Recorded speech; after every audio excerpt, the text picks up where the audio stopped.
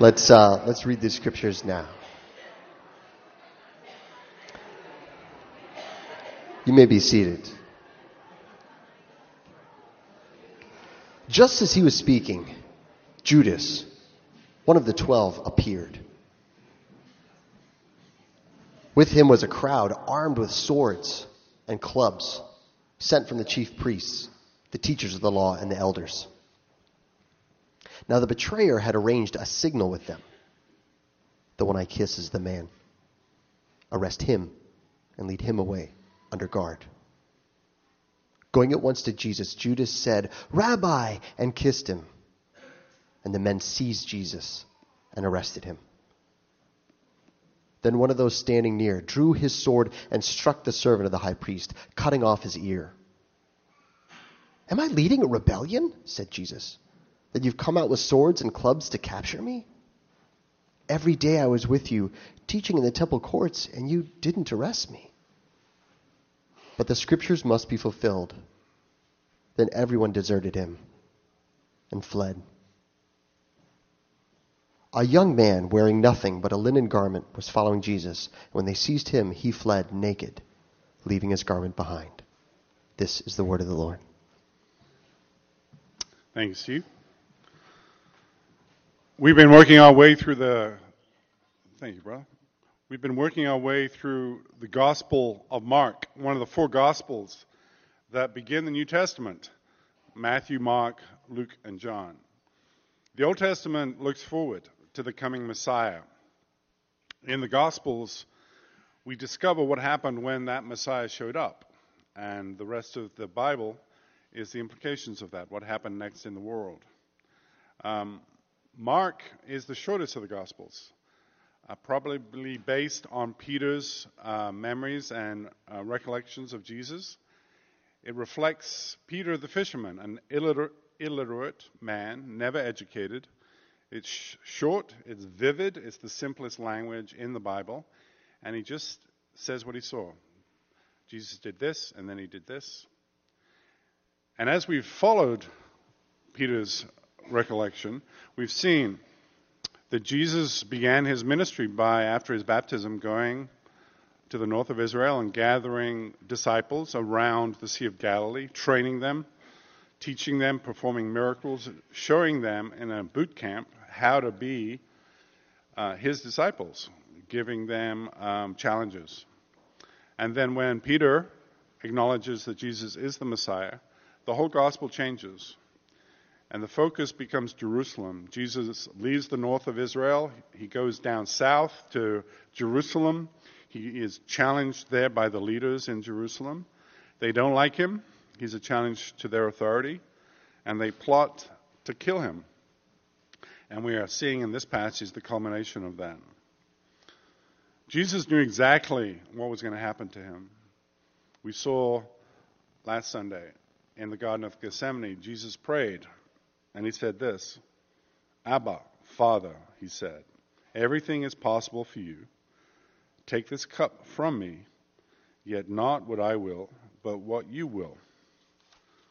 The cup is the cup of God's wrath poured out on Jesus on the cross.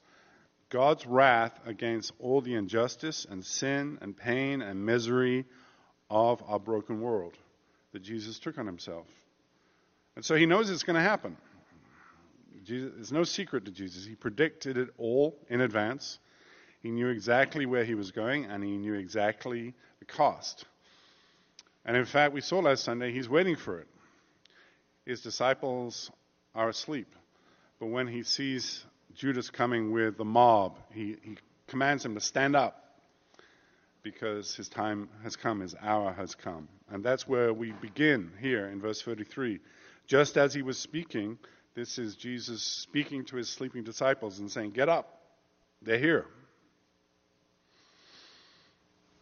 Now we saw last week, the disciples there are Peter, James, and John.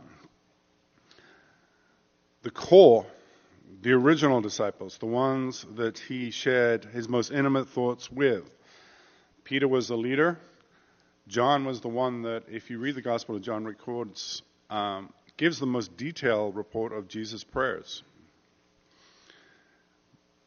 But in that moment of need, when Jesus is praying, when Jesus knows what's coming, they'll fall asleep. In fact, Jesus predicts they're all going to run away. The spirit is willing, but the flesh is weak. And one of them, Judas, one of the 12, is the one who comes to Jesus now, leading a mob sent by the leaders of Israel to arrest Jesus. Now the betrayer, Judas, had arranged a signal with them. The one I kiss is the man. Arrest him and lead him away under guard. The one I kiss. You know, Judas is not just identifying Jesus in the dark. Remember, they're on the Mount of Olives. This is a time before flashlights and electric lights. It would have been pitch black. In the Garden of Gethsemane, there would have been trees and God knows what there. Judas says to the mob, when you see me kiss somebody, that's the one. But he's not just betraying, identifying, giving the person to the mob to arrest. He's kissing him. It's a betrayal not only of Jesus, but all the intimacy and the love and the friendship that Jesus had offered to him. Imagine you invited somebody into your life.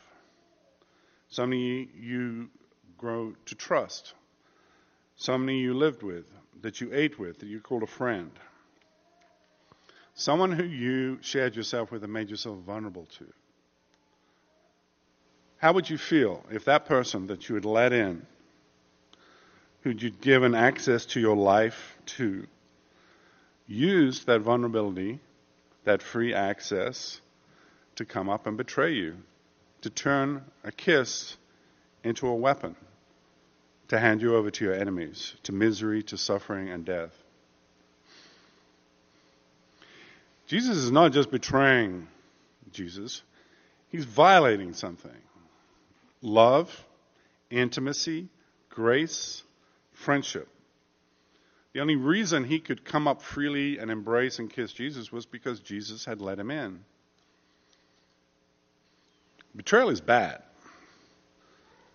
But to use the intimacy of another, to use a kiss for betrayal, that's monstrous. There's a malevolence here. Jesus' betrayal reveals something. A great, implacable malevolence. A cynical, wholly cynical attitude towards love and generosity. We see a great evil at work in the world right here. Using intimacy to kill, to punish, to immiserate. Going at once to Jesus, Jesus said, "Rabbi," and kissed him. The man seized Jesus and arrested him. So here we have the beginning of the end. Jesus has been a free man traveling around with his disciples.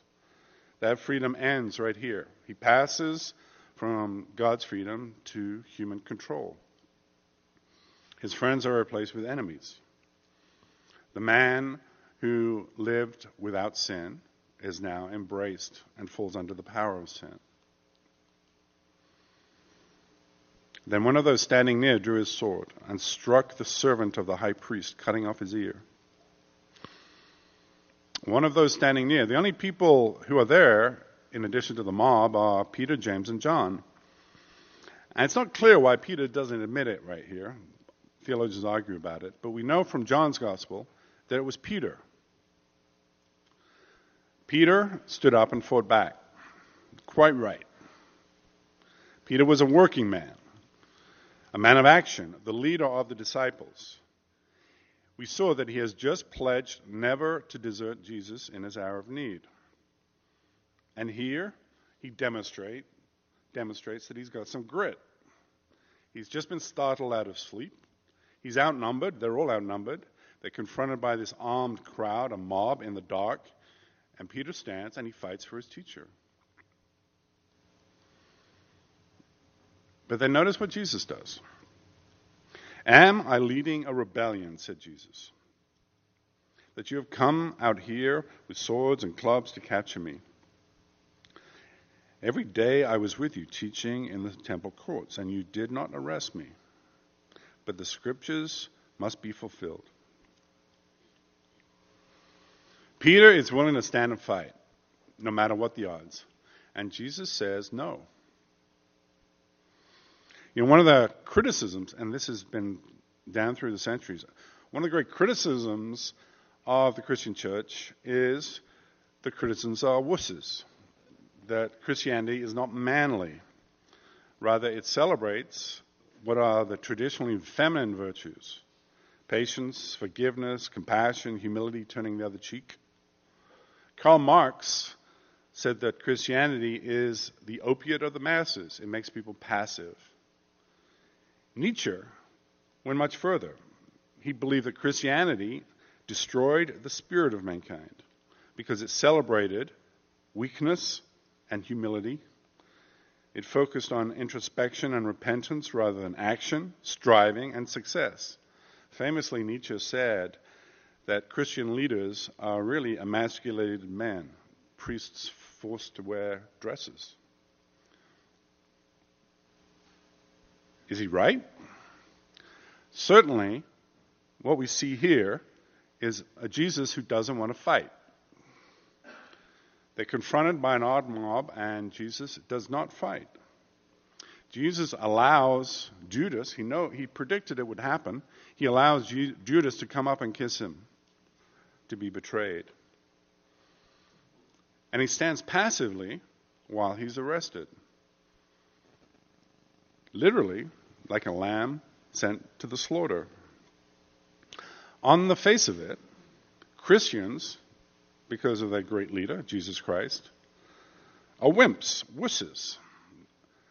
The ones the tough guys on the beach are going to kick sand in the face of with impunity.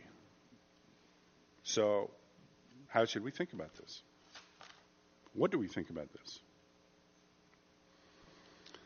Well, with this story, as with all the stories in the Bible, you have to remember that this is one element of a much larger story. The whole story of the Bible, the biblical story. So what is the big story? Well, the big story starts in another garden, the Garden of Eden.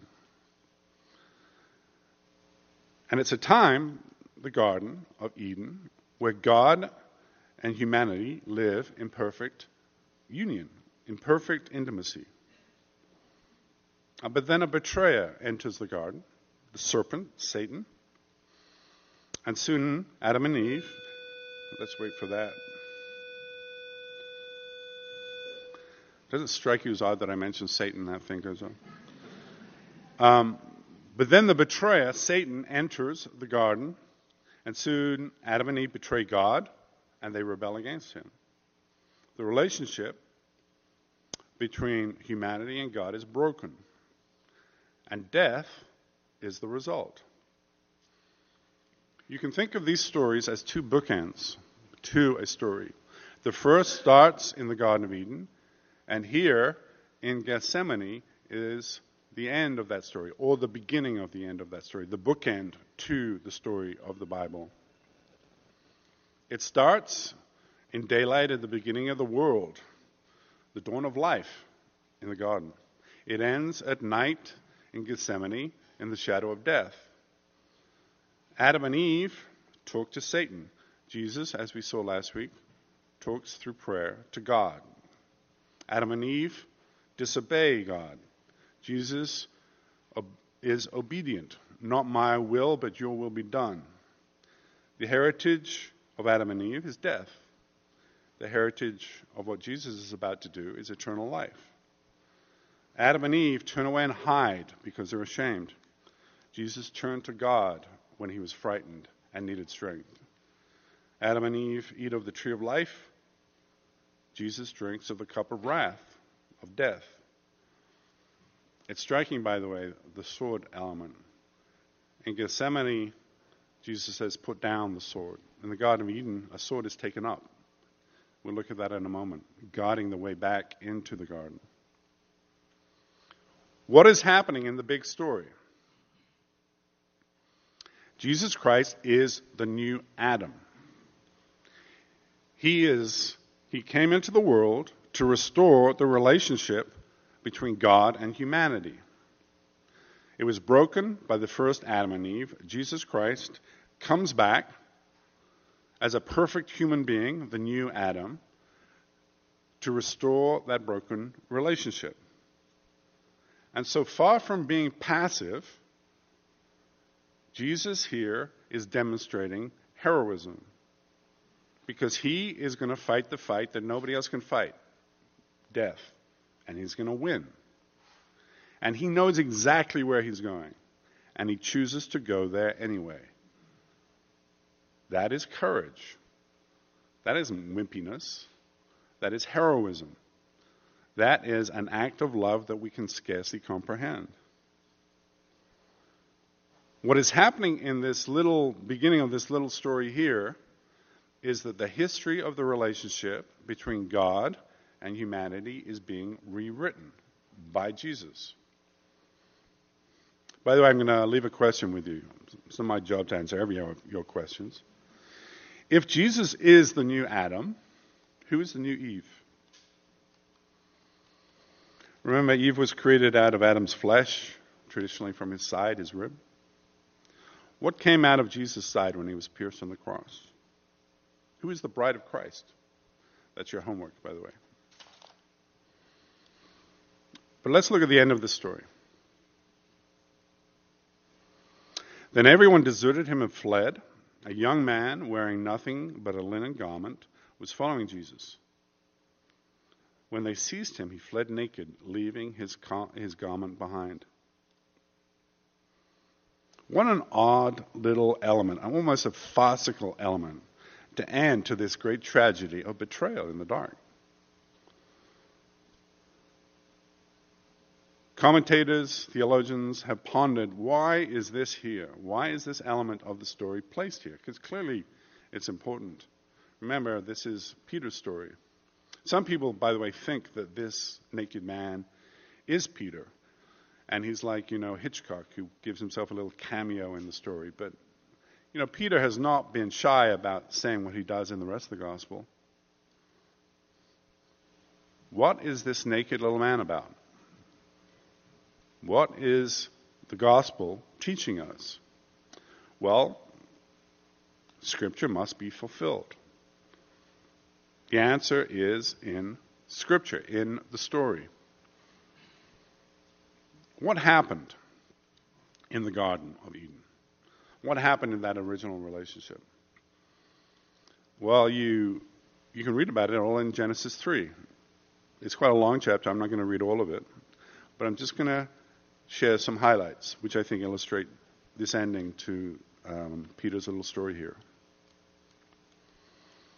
God creates Adam and Eve, and he places them in the garden, and he gives them the garden and the world to take care of, to be responsible for. Male and female, he created them.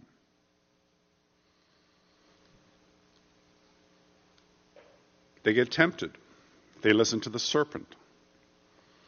They eat of the fruit of the tree of the knowledge of good and evil, and they become aware in the sense morally of exactly what a human being is, and they become ashamed, and they hide from God. And I'll pick up the story from Genesis now. The man and his wife heard the sound of the Lord as he was walking in the garden in the cool of the day, and they hid from the Lord God among the trees of the garden. Why did they hide? Remember, this is the Garden of Eden. Adam and Eve in perfect relationship with each other and with God, their Creator. Why did they hide from him? And the Lord God called to the man, "Where are you?" He answered, "I heard you in the garden, and I was afraid because I was naked, so I hid." I was naked, so I hid. Adam and Eve had a perfect relationship with God and with each other. They walked with God. God was present to them in the garden. They had nothing to hide, nothing to be ashamed of. They could be naked, open and vulnerable before God and before each other. God and human beings were of one heart and mind and soul. But then, through the serpent, a lie entered in. You know, the great lie in the Bible is that first lie. If you trust God, you're going to miss out on something. He said, don't eat of the tree. Maybe you need to eat of the tree. You're going to miss out on something if you follow God. You got to take care, number one. You got to make sure you get what you deserve. Don't listen to God. Listen to me. It's the greatest lie of all. And if you've ever been in a relationship, if you are in a relationship or a marriage, you know that lies, scheming, betrayal is the end or the beginning of the end of a relationship. Hiding and secrecy, the result of lies and rebellion, is death to intimacy and poisonous to a shared life with somebody else. Because now you can't be open and vulnerable and naked with all of yourself. You have to hide. There is something that can't be shared, something that you don't want seen. And that's the source of shame. And it's so potent that even the smallest lie or the smallest event can grow into a monster. You know, the Bible says, beware of sin. It's crouching at the door. It looks much smaller than it really is. You know, some of you heard this story before, but to me it's such a potent story of the destructive power of sin. I had two friends. They were married. This was when I was in Manhattan. This is all about 20, 25 years ago. And they're both musicians. And she was in a country band, which is a rare thing in Manhattan. And so she had to travel a lot to find gigs. And she did. She used to wear this great hat, and she had cowboy boots, and it was pretty cool. I went to several of the events. And every time it started to go well with her and her career and her band, she would blow it up. She'd stop showing up, or she wouldn't answer phone calls, or she'd get drunk, or just do crazy things. And this happened multiple times. She was working and pouring her life into being a success as a musician, and every time it started to happen, she'd just do some craziness, and it'd all fall apart. And it drove her husband crazy, and it drove all her friends crazy, and nobody could figure out what was going on with her. Well, many, many years later, their marriage was in trouble, and they were in Christian counseling. And in a very distraught session, she confessed to what the problem was. Early in her career, on one of her tours, she'd had a one-night stand. And she was ashamed of that. And not just ashamed of that, she was terrified that her husband would hear about this and it would destabilize her marriage and her relationship with her children. And so every time she started to be more successful, there was a danger that her success would mean that she'd become known, the story would come out, and she'd lose her family and her children. And this nagged at her soul and almost destroyed her. She became an alcoholic, she was into drugs, she almost destroyed her marriage. It was an absolute disaster. A hidden secret that gnawed away at their relationship and her career and her sense of self and worth. And thank God that they went to that counseling. Thank God that she eventually had the courage to confess. Because they're still married, they've been, as far as I can tell, they've been healed. But that one event haunted her for decades. Secrecy, lies, betrayal are the death of intimacy and poisonous to shared life together. And that's what Adam and Eve experienced right at the beginning. They became ashamed. They needed to cover up their shame. The Bible says they sewed leaves together to try to cover themselves before each other and to hide from God. So how did God deal with that? What did God do? The Lord God made garments of skin for Adam and his wife and clothed them. They tried to make clothes for themselves out of leaves. Clearly they were still ashamed because they had to hide. So God sacrifices one of his creations, a living animal, and he used the skin of that sacrificial animal to cover the shame of God, of Adam and Eve. And then he drives them out of the tree of the garden, so they can no longer flourish as sinful human beings. After he drove the man out, he placed on the east side of the Garden of Eden cherubim and a flaming sword flashing back and forth to guard the way to the tree of life. A guard is set at the Garden of Eden. A cherubim. The cherubim are the angels of God's personal presence. Cherubim protect the Ark of the Covenant. Cherubim protect the throne of heaven. Cherubim protect the Garden of Eden, where human beings and God are together. And now there is a sword that stands between God and human beings. In order to return to the garden, to get back to God, to stand unashamed in his presence, somebody is going to have to take that sword. There will be blood. There will be a sacrifice. There will be a death. And as we continue the story of Mark, we are going to see all those things. Because Jesus is rewriting the story of the Garden of Eden and the history of human beings. And he is restoring the relationship between human beings and God. You know, we just saw that beautiful baptism with Scott Senchek. What is that? Baptism is being washed in the blood of Jesus Christ, God's sacrifice. We're going to go to the Lord's Supper. What is the Lord's Supper? The Lord's Supper is the perfect sacrifice that covers, the technical word is atones, for our broken relationship, our ashamedness, our rebellion against God. And Jesus Christ is going to go to the cross so that those two things, baptism and the Lord's table, will have power in our life. The Christian church is the people who are baptized in Christ's blood, that is, covered by the Son of God, and fed by his body and blood, so that they can stand before God unashamed. And Jesus is beginning this process right here in the Garden of Gethsemane.